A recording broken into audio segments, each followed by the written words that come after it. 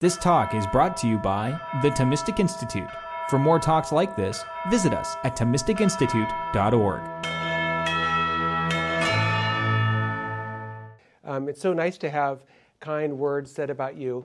And I learned a few years ago not to fish for compliments. So I had been exercising a lot and running, and I had lost a lot of weight. And so I went to the kids, and I was ready to impress them. I said, you know, kids, I only weigh 3 pounds more now than I did when I was a senior in high school. And I wait for the compliments to come in, and my daughter looks at me, she goes, oh my gosh, Dad, you were that fat in high school? So that didn't go over very well. So what are we talking about today? Today we're talking about end-of-life care from a Thomistic perspective. And I want to talk to you about some challenges to the Thomistic view, some strategies for meeting those challenges, and finally, and very briefly, some models for moving forward with end-of-life care. So my future predictions are certainly not infallible. When I was, this is quite a while ago now, I went to my dad and I said, well, I've got this money. When Grandpa died, he left us some money, and I said, I want to invest this money in some stock. And he goes, oh, okay, that sounds good. So what do you think of investing in? And I thought, well, I think I'll invest in America Online. And he suggested I invest in Microsoft. And I was like, oh, Dad, that's not going anywhere. I'm not going to do that. So that didn't work out. But here's a prediction that I think is quite plausible. We are going to have a huge number of elderly people in the United States before too long, because the baby boomer generation, the largest single cohort of Americans, is now rapidly aging, and there is going to be more and more need of end-of-life care. And unfortunately, we have a shift in our society where, on average, people are having fewer and fewer children. And so there's going to be fewer and fewer younger people there to care for these older people approaching the end of life. And so there really is a challenge now about end-of-life care. How do we handle growing old? How do we handle the many people that are going to need our help? And so I want to talk about some challenges, at least from a Thomistic perspective, in terms of caring for people at the end of life. And the first challenge I want to call the quality of life challenge. And what this means is that your value is considered on simple economic terms. And so if you're able to produce, if you're able to be a contributor to society and hold down a good job and bring in salary, well, then you're valuable. And if you're not, your value is decreasing. Now, people at the end of life tend to lose their cognitive abilities, lose their physical abilities. And so on this view, their value would get lower and lower and lower. And then if their value got low enough, you might even come to the conclusion that some people have lives that are no longer worth living. One way to think about this is in terms of utilitarianism. If you had a utilitarian view, you might say the whole point of living an ethical life is to bring about the greatest happiness for the greatest number. And happiness, at least for people like Mill, was understood as pleasure and the lack of pain. And so you might reason, if you had a utilitarian philosophy, that as people get to the end of life, their life loses its quality, and therefore their life at some point becomes more painful than pleasurable, and therefore their life would be such that they'd be better off dead. And there is some truth to this view in the sense that if you've worked with elderly people, as I have, their lives really are hard. And I don't think there's any way around the fact that at the end of life, for many people, they're suffering terribly. And the pains of their life do outweigh the pleasures of their life. So that's one challenge, a quality of life challenge. And it leads into the second challenge, which would be a subjective view of health and a subjective view of health care. So you can think of health in a purely subjective way. And what I mean by that is that what health is would vary from person to person, and that there wouldn't be any sense of health as the objective flourishing in a biological sense of an individual organism. And if you think of health care as providing what the patient wants, if you think of health even the way the World Health Organization defines it, as the complete well-being of the person in a physical, social, and psychological sense, a kind of total well-being, well, then you might come to the conclusion, right, that physician-assisted suicide is not only something that should be permitted, but really ends up being somewhat of an obligation. There are people at the end of life who request aid in dying. There are people at the end of life who want to kill themselves or want to have a physician help to kill them. And if this subjective view of health is right, if the doctor's duty is to provide whatever it is that the physician or that the patient requests, well, then you can see straight away how a physician-assisted suicide would be morally permissible. And in fact, not only permissible, but really a duty. And that leads to this third challenge, which would be the idea that conscience rights for physicians who do not want to provide physician-assisted suicide should be taken away. So those of you who do bioethics know the scholarly literature, and you know that there's a number of advocates for abolishing rights of conscience for healthcare providers. And their basic idea is, look, if a procedure is legal, the procedure is requested by the patient, and the procedure is beneficial, then there's no grounds for a doctor or a nurse or any healthcare professional to refuse to provide that procedure. And so if we take the case of physician-assisted suicide, the idea would be, well, look, this is a requested procedure, right, to end the life of the patient. It is something that is beneficial to the patient because, as we got done talking about earlier, if their quality of life falls below a certain threshold, the individual no longer has a life that's worth living. And in certain states, at least in the United States, it is a legal procedure, right? Washington, Oregon, California, and of course the Supreme Court could legalize it nationally. As you may know, they considered this previously, but the court now is constituted in a different way than it was when they decided it before. So you can imagine with one or two appointments to the court, now physician-assisted suicide would be legal in all states. And if that happens, those who challenge conscience rights would say that doctors, nurses, healthcare professionals should have no legal right to refuse to do this. So say you're a doctor and you say, well, I don't want to do that. Well, you could, but then the cost of that would be that you leave your profession, right? That you stop being a doctor, you stop being a nurse, you stop being a healthcare professional. And so the choice would be very stark, right? Either you do this or you get out of medicine. A fourth challenge. The fourth challenge I'll call body-self dualism. So body-self dualism is the idea that you are really your thoughts, beliefs, desires, memories, etc. Body-self dualism is, in the ancient world, represented by, say, somebody like Socrates, right, who would say that the soul is imprisoned in the body and that the body isn't really me. And that's why Socrates thought that a good person could never be harmed, right? Because obviously if you're a good person, I could harm your body, I could cut off your arm or something terrible. But if you really aren't your body, if you are really your soul, and the only way your soul can be harmed is if you do something evil, well, then there's nothing anyone could do to you to ever harm you, right? You're invulnerable. The only way you could get harmed is if you harmed yourself. So in the contemporary world, there's people who have a similar view of the human person, right? And so on this view, what you are really your autonomy, right? Your free choice, your thoughts, beliefs, desires, dreams, plans, etc. So that's the real you. Arguably, the philosopher Jean-Paul Sartre had this sort of view, right? That what you are really is your freedom and your autonomy. Well, if that's true, well, then you can see how if your body starts to break down, right? You're at the end of life and you're feeling sick and you've got this problem and you've got that problem. Getting rid of your body would be akin to, getting rid of your car, right? You're like the driver of the car, but the body's not really you. So to destroy your body or to end the life of your body isn't really even to harm you at all. And the final challenge I want to talk about comes from, you might say, the other end of the spectrum. Some people think of life as so important that every effort needs to be made to extend bodily life as much as possible. You might call this vitalism. The idea of vitalism would be something like, whenever it's possible to extend human life, that should be done, that ought to be done. And that to refuse some life-prolonging treatment is always to do something morally problematic.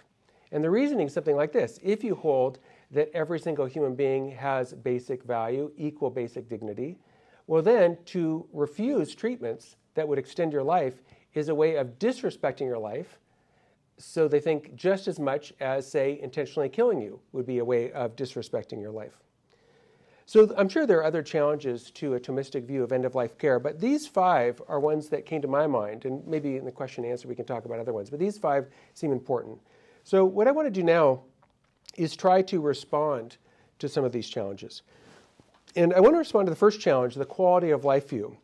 And I think the right way to think about the value of a human person is not that your value is contingent on how much pleasure you happen to be enjoying at the moment, or contingent on how much pain you happen to be in at a moment.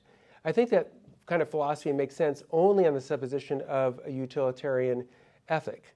And I think for reasons we can talk about later, that we ought not to accept a utilitarian ethic. We ought not to think of ethics as the bringing about of the greatest happiness for the greatest number, where happiness is understood as pleasure and the lack of pain. And we can talk about why I think that view doesn't work if you like. I think we should also reject a kind of functional view of the person, according to which human beings are a little bit like a cell phone, right? So think of your cell phone. What makes your cell phone valuable? Well, your cell phone has value because you're able to call people with it, you're able to text with it, surf, go online with it. You're able to do things with your cell phone. It functions in a certain way. Now, if today your cell phone gets run over by a car and it just smashed into a bunch of glass and plastic and metal, well, your cell phone loses all its value. And I think it's a mistake to think about the value of you and me as if we were mere tools, as if our value depended on the way we function, as if we were just products in a marketplace and our value was determined by supply and demand. I mean, you can think about people's value that way, but I think that's the wrong way to think about people's value. So I think the philosopher Immanuel Kant was right when he distinguished things that have a price from things with the dignity. And the basic idea would be things with a price, their value is determined by supply and demand. And if you're functioning well, your demand goes up, and so you'd be more valuable. And if you're not functioning well, the demand for you would go down, and you would lose your value. But if Kant's right, the right way to think about us as human beings is as ends in ourselves. That is to say that we ought to always be respected as ends in ourselves and never used simply as a means. This sort of view is also found in the Declaration of Independence. You guys all know those famous words, right? We hold these truths to be self-evident, that all men are created equal, endowed by their Creator with certain inalienable rights, among these life, liberty, and the pursuit of happiness. And you might say, well, that is saying that all white, male, Protestant land-holding men are created equal. But I think that actually is not right. I think that's not true historically.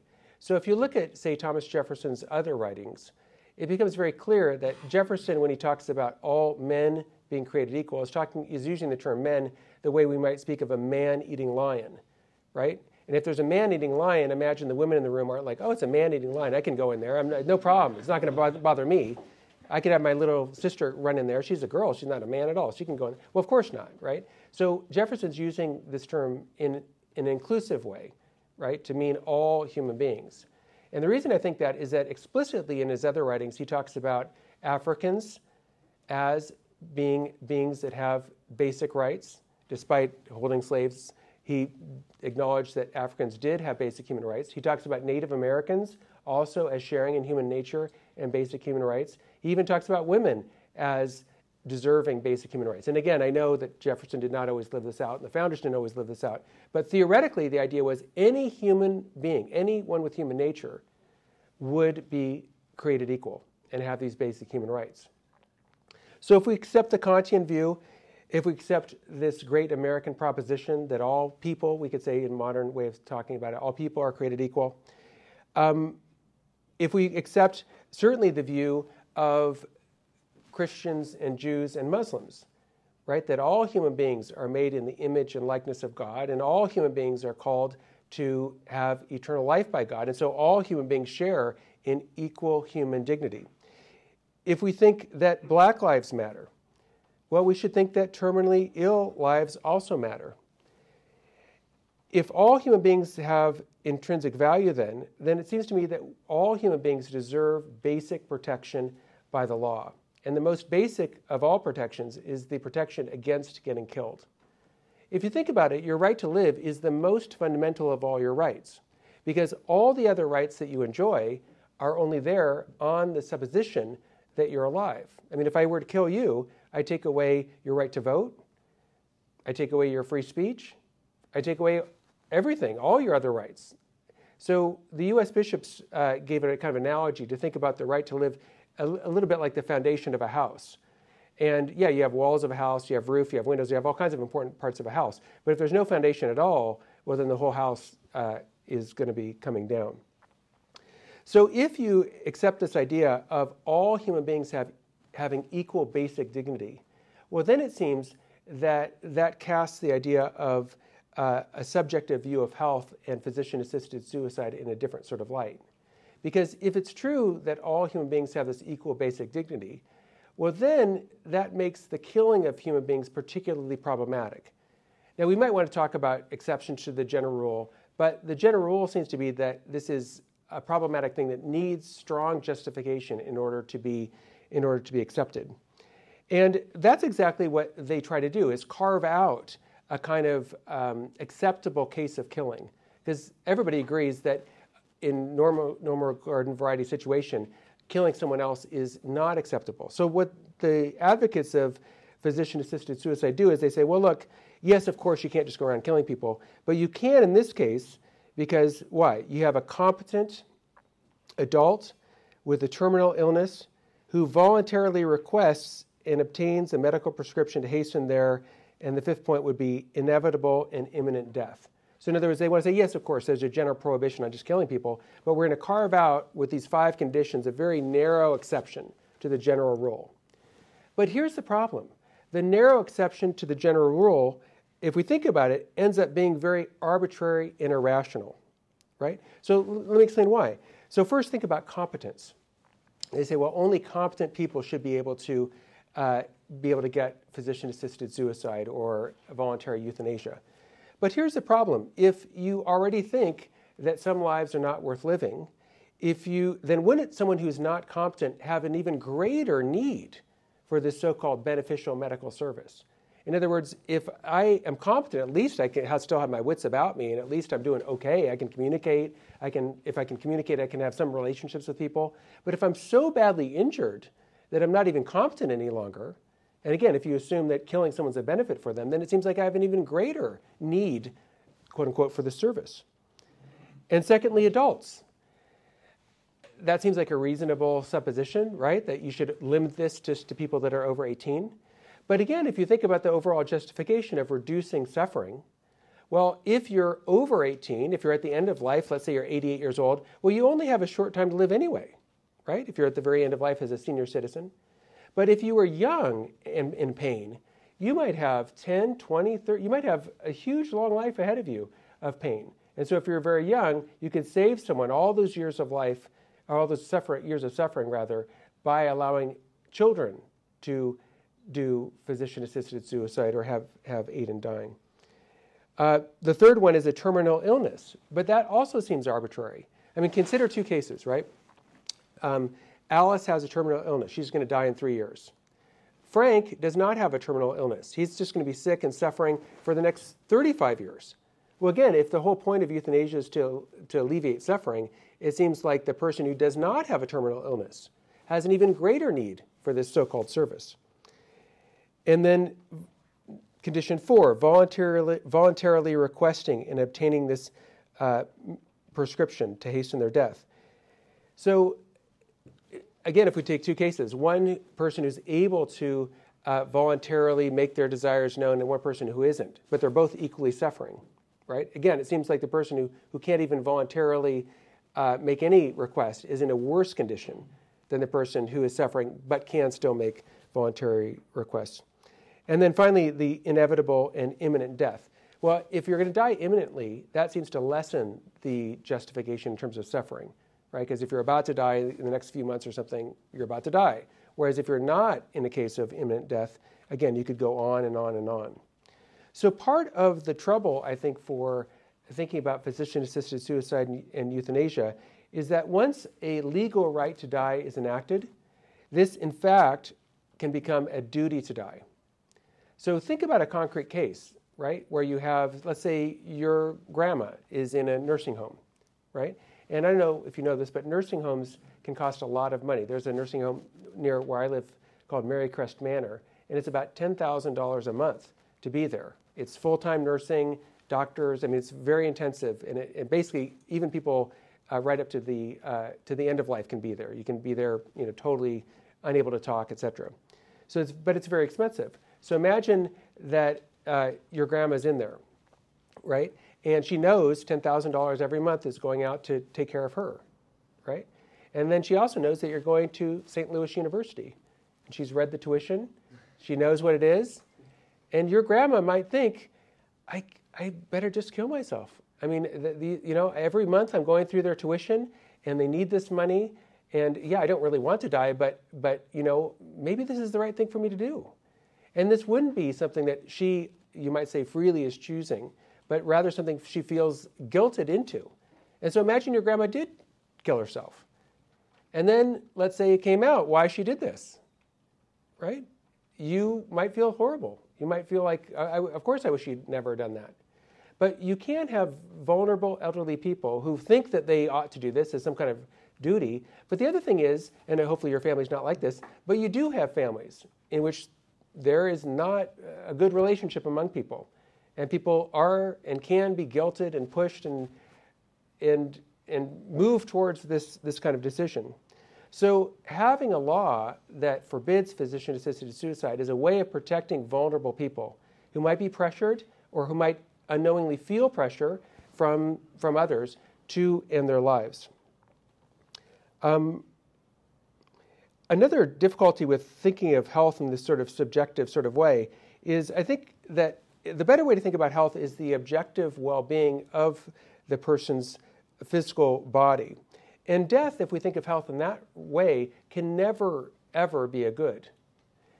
You can think of disease as sort of coming in degrees, as it were. So you think of like a super healthy person, Olympic athlete, and then on and on, someone who's kind of sick, even more sick, organs shutting down, et cetera. And then, well, what's the extreme lack of physical well-being, right? The furthest you can go is the total lack of physical well-being, right? The total breakdown of all bodily systems. No system's working right. And that's exactly what death is. So death can't be, if we think of health in this way, a benefit to the one who gets killed. It also corrupts medicine because it provides a diminishment for incentives to provide effective pain relief. In fact, if physician-assisted suicide is permitted, then people may respond to those that choose not to get it. Look, why should we help you, right? You had this way out. You could have taken your own life, and you chose not to do that. So own it, right? That's on you. You decided to do that. Whereas the way things are now, when we have physician-assisted suicide, at least in most states, not allowed, that is an enormous incentive to develop better palliative care for doctors, nurses, and researchers to develop the best kind of care they can for those at the end of life. So let me move on to the third challenge, which was about conscience protections. And this is true for physician-assisted suicide, but it's also true for other issues of conscience, like, for instance, some proposals that all doctors should be required to perform abortions, otherwise get out of medicine, things like that. I think this is a really, really bad idea for a number of reasons. One of the reasons I think it's a bad idea is that it will, in fact, result in a loss of diversity in the healthcare professions. So if you look at people that conscientiously object to these sorts of procedures, not all, but a lot of them are religious. But then if you look at breakdown of people who are religious, you find that African Americans and Latinos and women are, on average, more religious than white men. So putting in this norm about there's no conscientious protections allowed, in fact, is going to put pressure and drive out a disproportionate number of Latinos, African Americans, and also women. It's also going to diminish the quantity of healthcare professionals because in the United States, at least, about 13% of healthcare is delivered by Catholic institutions, and there's probably more than 13% of healthcare professionals who are conscientious objectors that would refuse to do abortion, say, or refuse to do a physician-assisted suicide. So for a good chunk of those people, if you really force them, you have to do these procedures or get out of medicine. There's going to be some percentage, some thousands of people, maybe millions, who refuse to do these procedures. And so they'll get out of medicine. And of course, over time, they could be replaced. But the loss of those, for instance, Catholic healthcare institutions, hospitals, et cetera, and the loss of those professionals would, at least in the short term, be greatly detrimental to everyone. Why? Well, because the cost of healthcare is determined in part by supply and demand, right? But when you diminish the supply of available healthcare professionals and institutions that provide healthcare, right, that is going to drive up costs for everyone. Moreover, the abolishing conscience protections also is going to result in a loss of quality of healthcare professionals. So as it is now, medical schools do not discriminate against people who have conscientious objection to performing these procedures. But let's say that changes. And so let's say now medical schools do discriminate against those people. And they tell everyone who doesn't want to do physician-assisted suicide, sorry, you can't be a nurse. Sorry, you can't be a doctor. You can't be a pharmacist. You can't, and the same thing, say, would be true with abortion. Well, what would happen in a case like that would be that some people who would have gotten into medical school, right, now won't. Now, those places will be filled, right, by somebody. So what you're going to get is some people that were on the B team taking the place of some people who would originally be on the A team. They would have gotten in, but they got discriminated against on the basis of their conscientious objection. But that's something that harms everyone, regardless of your views on these topics. Because if you go in for brain surgery, right, you want the very best brain surgeon that you can get.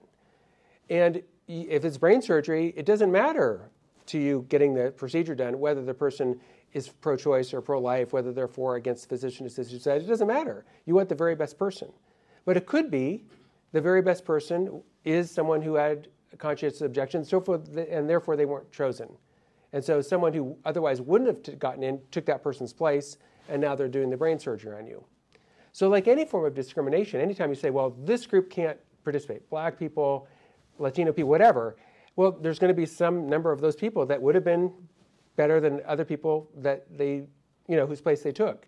And so you can see how the quality of healthcare is hampered by these people who want to abolish conscientious objection to these sorts of procedures. One final thing that abolishing conscientious objection does is it diminishes innovation. It diminishes improvement in medicine. So let me give you an example not having to do with end-of-life care, but having to do with human reproduction. So there are some people, as you may know, that hold that in vitro fertilization is morally problematic. And so you'd say they're conscientious objectors to that. And as a result of that, some of these people have developed new ways of treating infertility. And one way they've done this is through something called NAPRO technology. And that's kind of an umbrella term covering a bunch of different interventions to restore fertility. And NAPRO technology is about 80% of the time, they can help someone who's been diagnosed as infertile to actually be able to get pregnant and have a baby. Whereas in vitro fertilization success rate is about 30%, right? So 80% versus 30%. Now that would have never happened, right, if it weren't for these people who refused to do in vitro fertilization and sought alternative ways of restoring fertility. This could happen also with respect to transgender interventions. So there are people who object to treating people with gender dysphoria by means of treating the person that has this with medications that change the appearance of the person, or by surgeries removing healthy organs, etc. But imagine if it's theoretically possible that there could be treatments that would help get rid of gender dysphoria without radical surgeries, without taking hormones, etc. That seems like an option that at least some people would like to have, just to no longer have their gender dysphoria, rather than, say, go through surgeries and things like that. And the same thing's true of physician-assisted suicide. if we require that all doctors, healthcare professionals, et cetera, sign on to this and abolish conscience protections, I think that diminishes the incentive and the drive to develop better palliative care, better care for people at the end of life. Because you can say, look, we've got this available. Why don't you just use it? Why should we try to, develop something else? The fourth challenge I mentioned was called body-self dualism, right? This is the idea that the real you is not your body, but the real you is your soul or your thoughts or your minds, your beliefs, etc. And there's different ways to critique body-self dualism, but here's one way to think about it. There is a psychiatric disorder called multiple personality disorder. And so in a situation like that, there's one individual, but the individual has different alters. So let's say I have this condition. So there'd be Chris, the philosophy professor, then there's Jacques, the French cook, and then there's, who else could I be? Joyce, the jiu-jitsu master. And so I'd have these three different personalities, and these would be totally separate. So you talk to the philosophy professor and talk about Thomas Aquinas and be like, I'd be able to talk to you. But then when Jacques showed up, he'd only speak French. He doesn't know any about philosophy at all. He knows about cooking or something. And then Joyce shows up, and he only speaks Portuguese. And if you want to learn about cross-collar chokes, he'll tell you about that. But he doesn't know anything else other than jiu-jitsu. And so you have three different personalities, right? Now, if a psychiatrist comes along and cures me, right, and gets rid of Joyce, gets rid of Jacques, and now I'm just Chris, full-time Chris, I think the best way to think about that is that this physician has really helped me. This physician has cured me of a kind of illness. But if you took body-self dualism seriously, you'd have to come to the conclusion that actually what the physician did was destroy two persons, right? There was Jacques. Jacques got destroyed by this procedure, and there's Joyce, and he got destroyed by that procedure. So really, the doctor hasn't done a curative act, a healing act, but really has destroyed these two different personalities. These two different persons, because to be a person, at least for Locke, involves different chains of memories, thoughts, beliefs, desires, etc. But I think that clearly is absurd, right? This doctor clearly has healed me, not harmed me, and that seems like a good reason to reject body-self dualism. The fifth challenge I talked about was vitalism, right? And vitalism is this idea that because every human being has equal dignity, because every human being has value, therefore, we ought to always extend human life as much as possible. And I think this is a mistaken way of thinking about things. And one way to think about it is considering the difference between the value of a treatment on the one hand and the value of the individual on the other hand. In other words, you can see how not every procedure is valuable, but you could hold that every person is valuable. Those are two different things. So when you're evaluating, is this treatment valuable? What you need to think about, it seems to me, is the burdens of the treatment and the benefits of the treatment. And those are going to vary from situation to situation and individual to individual. So for instance, let's say you're getting chemotherapy. What are the burdens of the treatment? Well, you're going to lose your hair, you're going to feel really sick, it's going to take away your energy, it's going to take tons of time. So there's lots of burdens to the treatment. What are the benefits of the treatment? Well, if it's successful, it can push back the cancer, and that's obviously worthwhile. So it seems, is this a worthwhile treatment? Well, I think it depends, right? If you get cancer, it probably would be a worthwhile treatment, right? You're 20 years old. Great. You've got years and years of life. But if somebody who's 96 gets cancer, should that person get the chemotherapy with the burdens and benefits of treatment? Well, no, because the burdens and benefits are radically different for the person who's 96, right? They're already at the very end of life, and even if the chemo is 100% successful, they've only got a lifespan of a year left or whatever. Or you could even make it more obvious, right? Think about the benefits of, say, having a cancerous organ removed, right? Well, if you're an individual who has multiple other organs that are cancerous, some of which can't be removed, right? For you, the benefit would be almost none, right? You're not really getting any benefit at all from having this one cancerous organ removed because you have cancer all over the place. So the burdens and benefits of treatment is not really determined. You can't just have a general rule about that. right? So you could have the exact same treatment, and for you it's beneficial, for you it's not beneficial, and for you it's kind of a, in between. But that's a totally different question than, are you a valuable person? Are you a valuable person? Are you a valuable person? If what I said earlier is correct, the answer to that is always yes. Every single human being is valuable, regardless of if they're rich or they're poor, if they're black or they're white, they're wealthy, they're healthy. None of that matters, right? All human beings have equal basic value. And that means all human beings have equal basic rights not to be intentionally killed, not to be tortured, not to be raped, not to be mutilated. All that would be equal for everybody. But it's a different question whether this procedure is more burdensome or beneficial. And there could be 20 different answers if there's 20 different people. And at the end of the day, it is, at least partially, a subjective judgment. In other words, a doctor can put forward options that are medically indicated. But at the end of the day, a person could have and does have the obligation to decide for themselves, is this really the best treatment for me? Because after all, it's your health, and you're the one who's going to have the final call in terms of making the decision about, is this treatment more beneficial than burdensome? And again, maybe it would be for you, and maybe it won't be for you, even though it's exactly the same treatment, right? That could be. So there's a legitimate plurality, a legitimate pluralism in judgments about what treatments are beneficial or not. So this vitalism is problematic also because it fails to distinguish between intention and foresight in terms of treatments. So if you're intentionally killing someone, you are killing them as a means or as an end.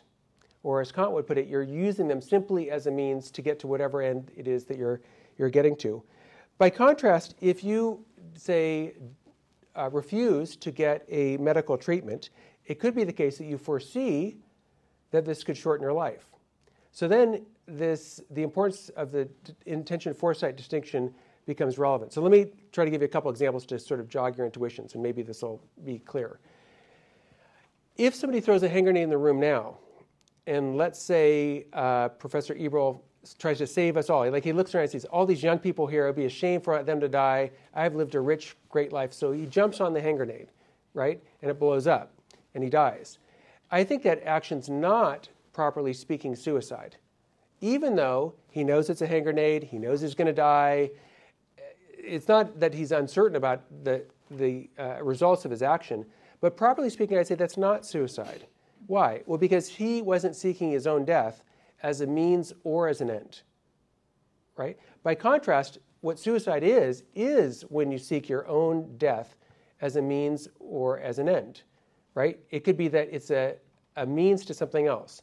Like, if I kill myself, my kids are going to get the life insurance and money, and they'll be able to go to college, right? So I kill myself as a means to getting the life insurance. Or it could just be as an end in itself, right? Maybe I hate myself so much, I'm like, I hate myself so much I'm going to destroy myself. So that's the whole goal, not to get anything else, but just to end my own life. But if you're dying and your death is a foreseen effect of your action, as takes place with soldiers, right? If, like the poor people in Ukraine now, right, fighting for their country, they have to know they're risking their lives. And some of them, I think, know that they're going to die. But that doesn't make their actions suicidal, right? They're foreseeing and accepting as an unfortunate side effect of their action that they're going to die. And that's morally different than intentionally killing. So when we're thinking about the burdens and benefits of a treatment, I think the right way to think about it is to say that this treatment has certain burdens and has certain benefits. But if in a situation where you say decline a treatment, you say, I'm not going to get the chemotherapy, even though I know it may extend my life, that can be a way of killing yourself. It's possible that someone intends to kill themselves by that, but it's also possible that they're not trying to kill themselves, that they're just saying, look, this treatment is so burdensome and I already am going to die anyway of something else. I don't want the last few months of my life to be with chemotherapy and I'm throwing up and I feel like hell. I'd rather just live the last few months of my life without the chemotherapy, even though I accept as an unfortunate side effect that it may shorten my life. That's not the same as suicide. Okay, the final part, and really briefly, I just want to talk about models moving forward. And I guess I'm going to talk about concrete people. And the first one I want to talk about is a guy named Aloysius Gonzaga. He was a nobleman in Italy, if memory serves. And his Jesuit superiors thought that he was such a dandy and a nobleman, and they thought he needs something really tough. So what they did is they sent him to hospitals. And the hospitals of his age were tough places, even more so than today. They did not have, as we do today, adequate ways of relieving pain. They don't have as many palliative measures as we do today. And it was true that when Aloysius Gonzaga first went to this assignment, he absolutely hated it. It was awful. It was terrible. But he was animated by this sort of Christian spirit. And so he saw in those who are suffering another Christ. And so he actually had a kind of transformation as a result of this experience.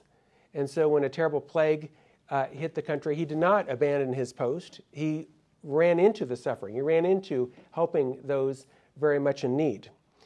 We see another great example of this in St. Marianne of Molokai and St. Damien of Molokai.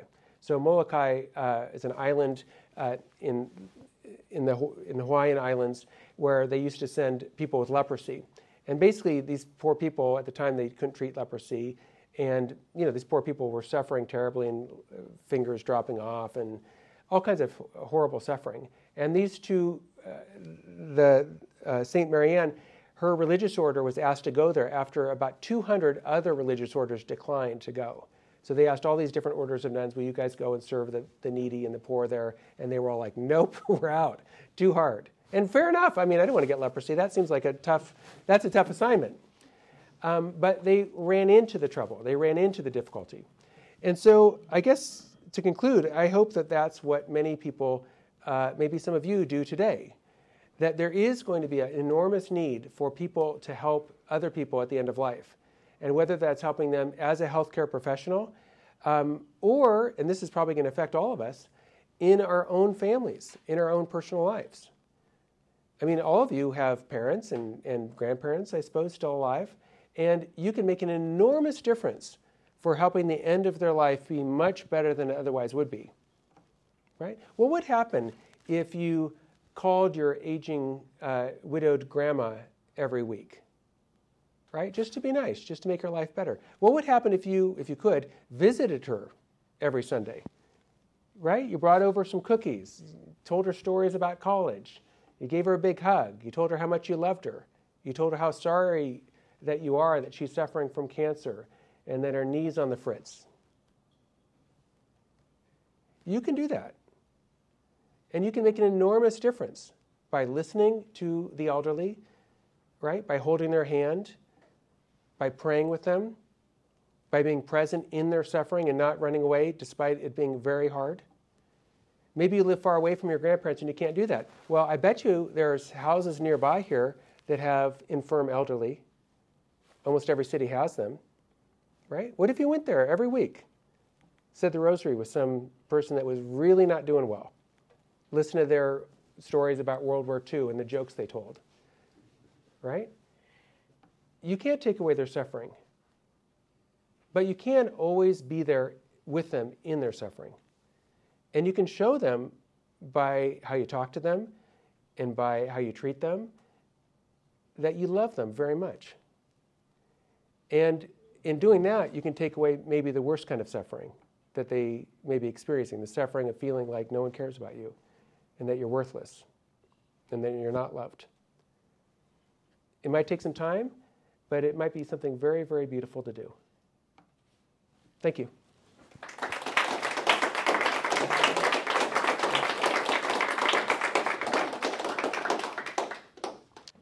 Absolutely loved it. You really touched on a really great smattering of points. One of the things that I wanted to ask you about is, so we live in a secular world, right, that has all of these assumptions about the mind-body dualism and the attributed dignity over inherent dignity. So what can providers who don't subscribe to that, what kind of conversations and dispositions do you think would be beneficial for them to take into their patient care when you are treating patients that have these secular assumptions? Yeah, that's a good question. And I don't think that when you're treating a patient, especially when they're suffering, you want to get into a big philosophical debate with them, right? And be like, hey, I know Plato holds that the soul's imprisoned in the body, but I think I have an Aristotelian hylomorphic view. Let me tell you. Yeah, I mean, probably you don't want to do that.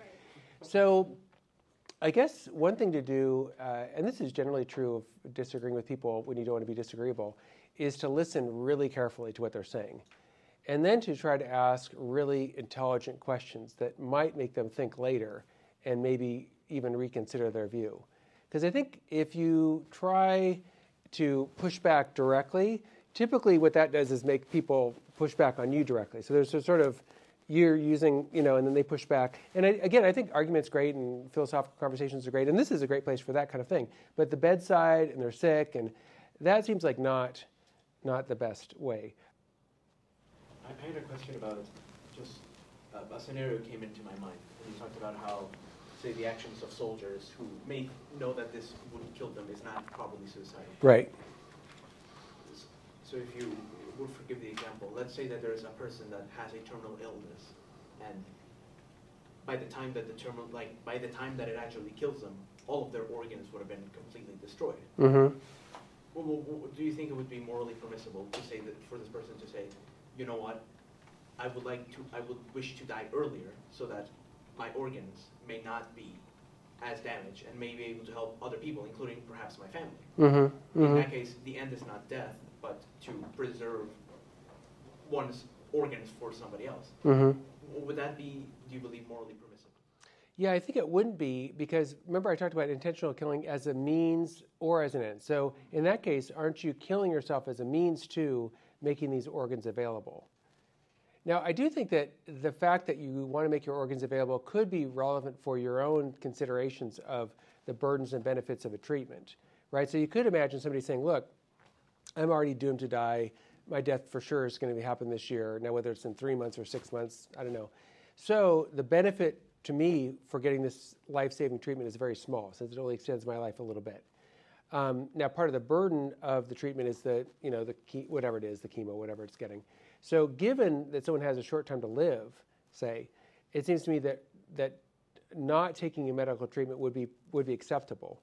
And then if it also is true that not taking the treatment is going to benefit others, that seems acceptable too. So, but yeah, the scenario you described though would just be killing yourself in order to make your organs available. And that's not acceptable. Yeah. Yes. Yeah, and I think the trouble in part with this view that doctor's goal is total well-being, health understood in this broadest sense, like who understands health. I think it clearly is problematic though, because if you go to a doctor, you might have social problems and be like, well, I don't have enough friends, or I'm looking for someone to get married to. I don't see how you could think it's a doctor's job to be like, well, I'll set you up. I've got a daughter, and I mean, like clearly that's not the doctor's job, right? I mean, doctor's job just isn't that. And it isn't to help your social life and make sure you have a wide group of stimulating friends that are great to talk to. I mean, it's just not part of what a doctor as doctor does. Now, it could be coincidentally as a doctor that you can marry, but that's not as a doctor what he's doing. Yeah. Yes, Father. So I found your presentation ecumenical in spirit, insofar as you talk about kind of a common understanding of these things among kind of religious believers of various types and Kantians and so forth. Is there anything specifically Thomistic about the approach that you would take and the answers that you would give? I thought ending on the note of love was probably part of that, but anything particular to the thought of Aquinas and the tradition that comes out of it? Yeah, so when I was talking about body-self dualism, I didn't really cite Aquinas explicitly, but he was certainly the person who was animating my thoughts.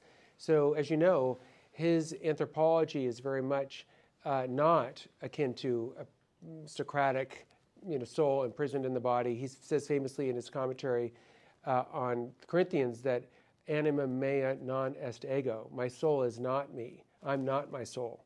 So he would think that this body self dualism view is very problematic. And then also I would say this would be true of Kantians too. But Aquinas has a very explicit idea that there are some actions that you should never do, some intrinsically evil actions. And that is also held by Kantians, right? The idea that you should never use humanity in yourself or another. Never use it simply as a means, but always respect it as an end in itself. But Aquinas is really clear on that. And one of the, as you know, one of the intrinsically evil actions for him is intentionally killing an innocent person. So if that's right, then it seems that physician-assisted suicide is off the table. So that's sort of in the background. What else was explicitly Thomistic? Yeah, I wouldn't say, I'd say this. When I do medical ethics, at least, Thomas is always in the background. In other words, if you think about the ultimate principles that are, at least in my mind, as the kind of starting points and the touchstone key points, it is all Thomistic. But when I do bioethics, at least, for the most part, what I try to do is express what I take to be either principles that Aquinas explicitly does endorse, or at least principles compatible with this thought, but to try to express them in a, as you say, kind of ecumenical way, or to try to express them in such a way that even someone who didn't believe in God or, not a religious person at all, hopefully could at least understand, if not kind of sign on to. So it's sort of, at least how I think about bioethical questions. It's not the only way to do it, of course, but I think in a way it's easier to communicate with people that don't already agree with you if you can cash out these things in a language that's more accessible.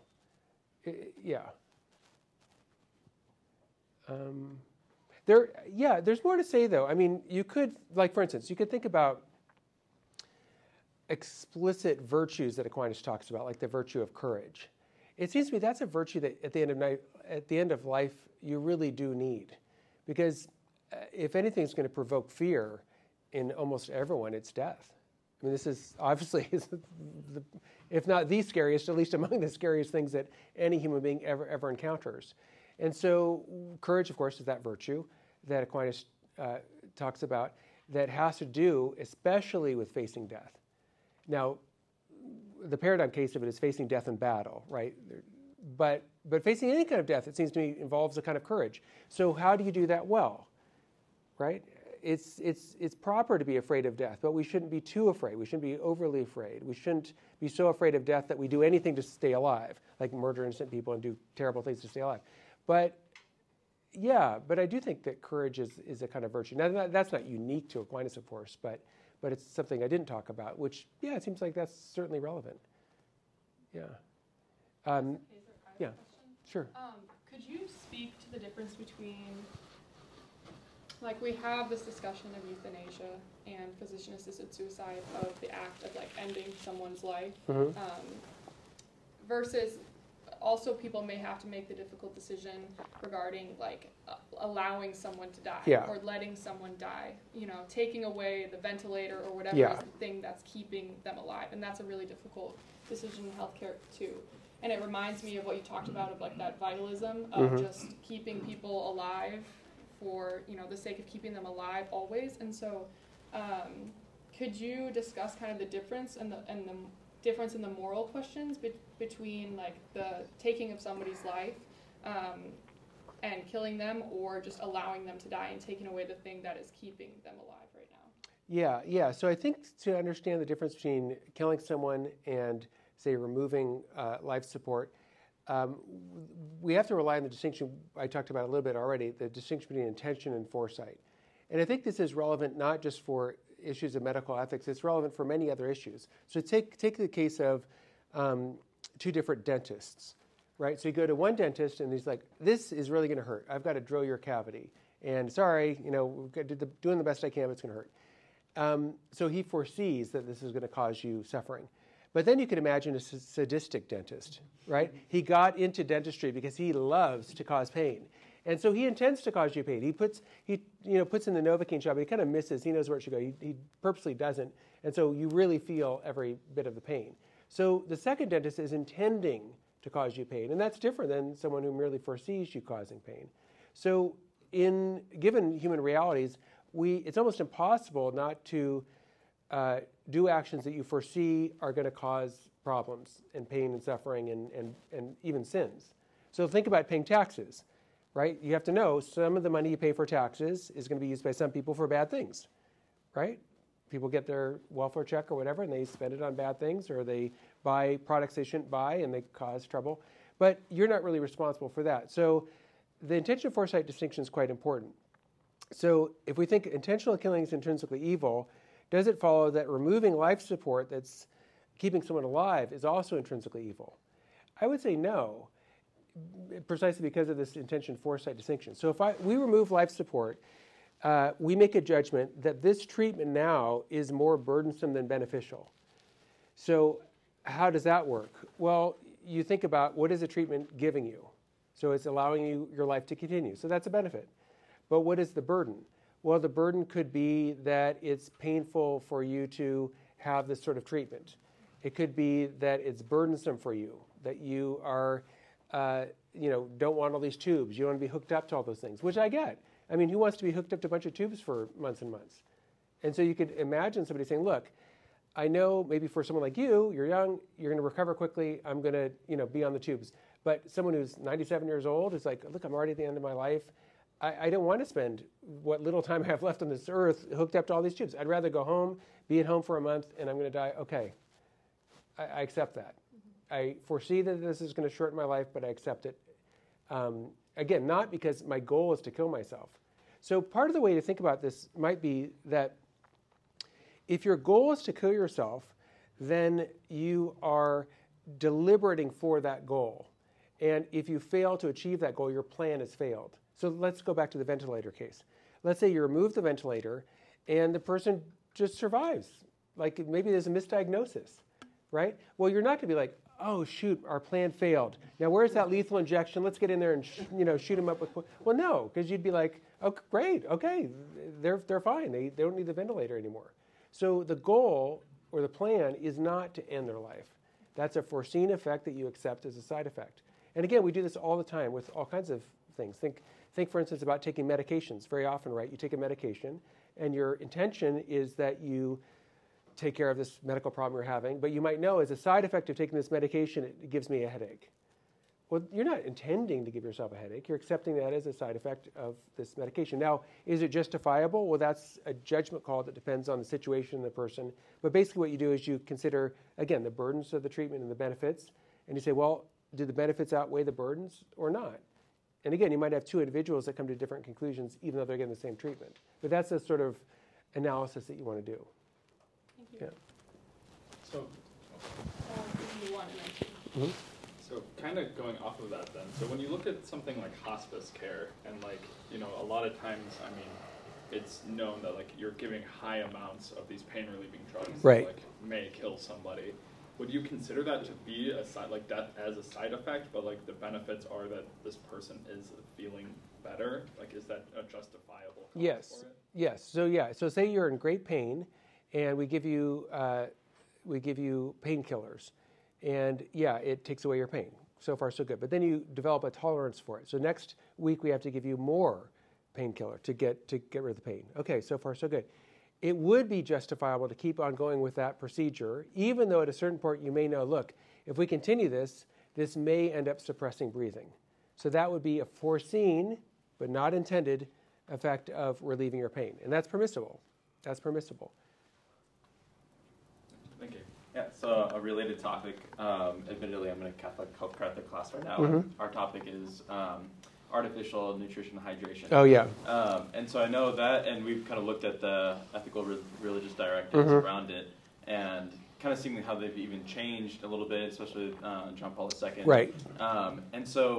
And what hasn't quite, at least for me in the class, hasn't quite been answered is what, because it kind of says in principle, you should follow that these are, ordinary means. Ordinary means of life. So what I guess the answer the question that hasn't really been answered to me is what does that in principle mean, and when you are, or what are the instances where this might not be an ordinary means. Because it does seem like it's pretty vague, kind of for a reason almost. There will be certain instances where you could take that away from someone. But I'm not positive, but I think what they're thinking of is a case where you could deliver hydration and nutrition to someone, but given their deteriorated bodily condition, they no longer can really assimilate it. Mm-hmm. So you can imagine somebody who was in such a grave condition that their body really no longer could digest, really no longer could accept that. And so at that point, there would be no obligation to do that, because given their bodily deterioration, their body is no longer able to receive and assimilate what an otherwise healthy person could receive.